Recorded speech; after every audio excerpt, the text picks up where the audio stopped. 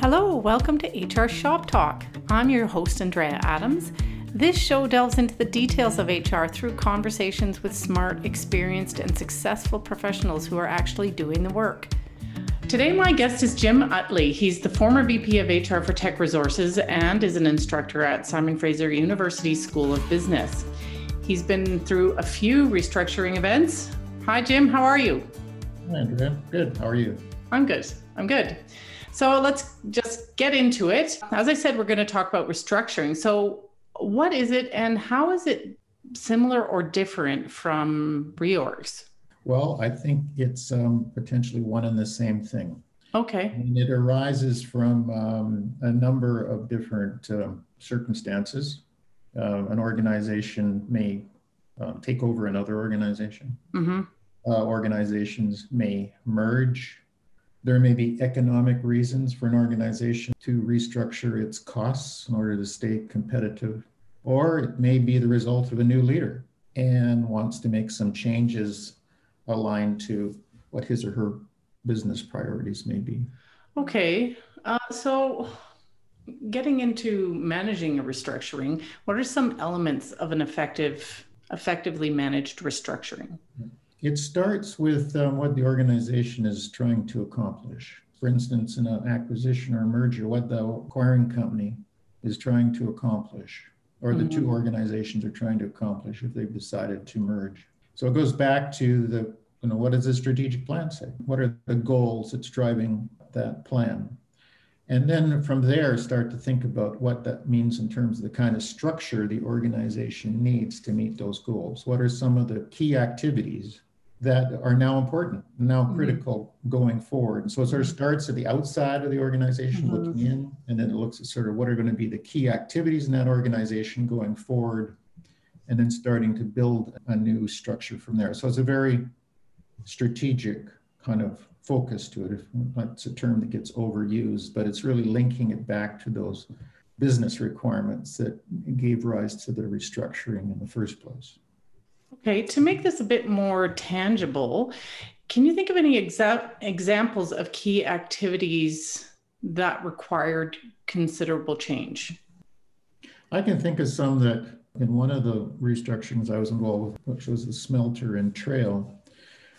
The Trail smelter was located in South Interior, British Columbia, and was created many, many years ago in a period of time when it had to depend on producing many of its own supplies and equipment. So it had things like a foundry, for instance. So it did a lot of its own manufacturing of parts. Over time, that became to be seen as quite inefficient with improvements in transportation and so on. Yet because of resistance from the union, community, and so on, and maybe some of the managers at the time, those changes weren't made. Ultimately, they had to be made because of the financial position the organization found itself in, or the smelter found itself in. So some of those activities are actually eliminated. They were outsourced. So there was once a key activity, manufacturing parts and supplies, was no longer seen as important. It could be done by a third party. So there's an example of how those kind of pressures affect a key activity in the organization. So what are some things to avoid doing during a restructuring? Well, one would be not taking a strategic focus. A lot of organizations, particularly government organizations, they implement these across the board cuts. Everybody must cut by 3%. Okay, and what that misses is that, and back to your previous question, is that maybe some key activities, actually their budget should be increased. And some activities may be decreased, if not eliminated entirely. So again, you got to have an alignment back to what is this organization trying to accomplish. Some of these come from the top, these directives come from the top of the organization. They're not well thought out. And then all of the managers, people below them are scrambling to make these cuts when really in some cases, it's going to be, those kind of change will be quite detrimental to what the organization is trying to accomplish over the longer term. So you're advocating for a scalpel rather than a hammer kind of thing? Yeah, much more thoughtful approach to it. And at the end of the day, they may have to reduce their budget by a certain amount just because of the cost structure. For instance, back to that Trail smelter example, At the time, it was losing $50 million a year. So we had to find a way to eliminate those costs from the structure. But in terms of thinking that through, how is the best way to do that? You're right. You had to take much more focused, specific approach as opposed to sort of just broad, general kind of cut and hat kind of approach. In terms of taking a scalpel approach and being thoughtful about it, does that not slow the process down and then allow resistance to change to build? One of the important aspects of effective restructuring, I think, is really good planning. So before an organization announces any changes, there has to be a lot of analysis and thought and planning gone into preparing for the change, so that when you make the announcement, you're ready to go, and there won't be any delays once that announcement is made. Now, preparing for these kind of changes is quite intense.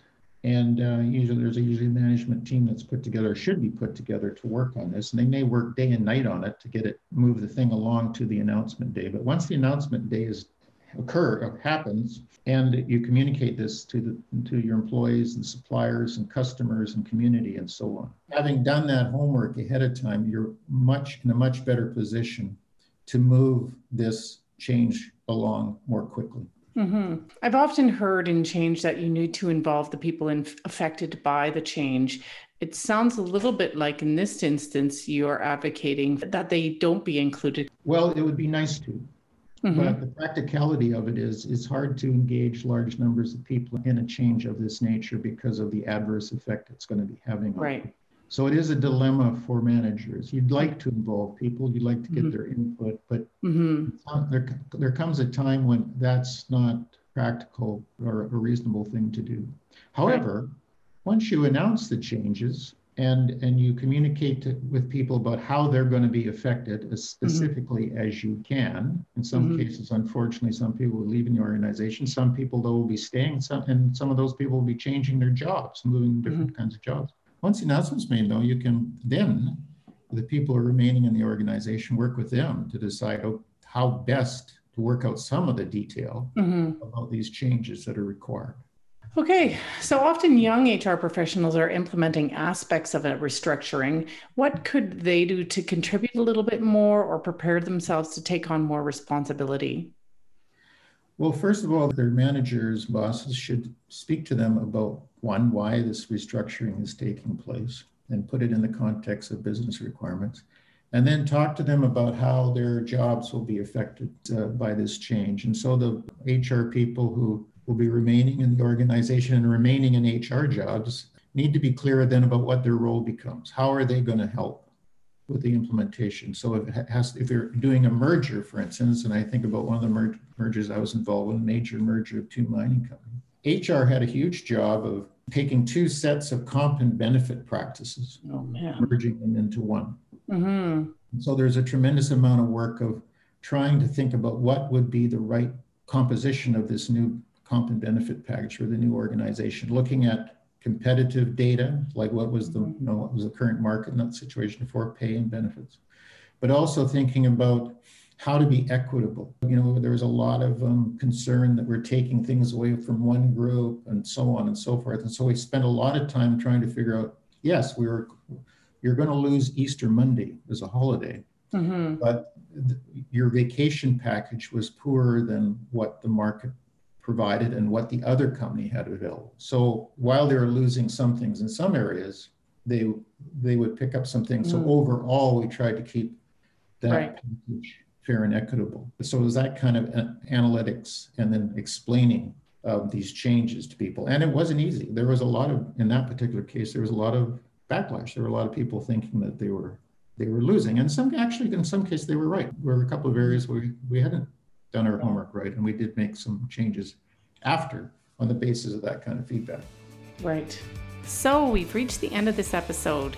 This show is also on YouTube, where you can browse through this conversation and others, and you can view related resources. Thanks for listening, and I'm looking forward to our next opportunity to talk shop.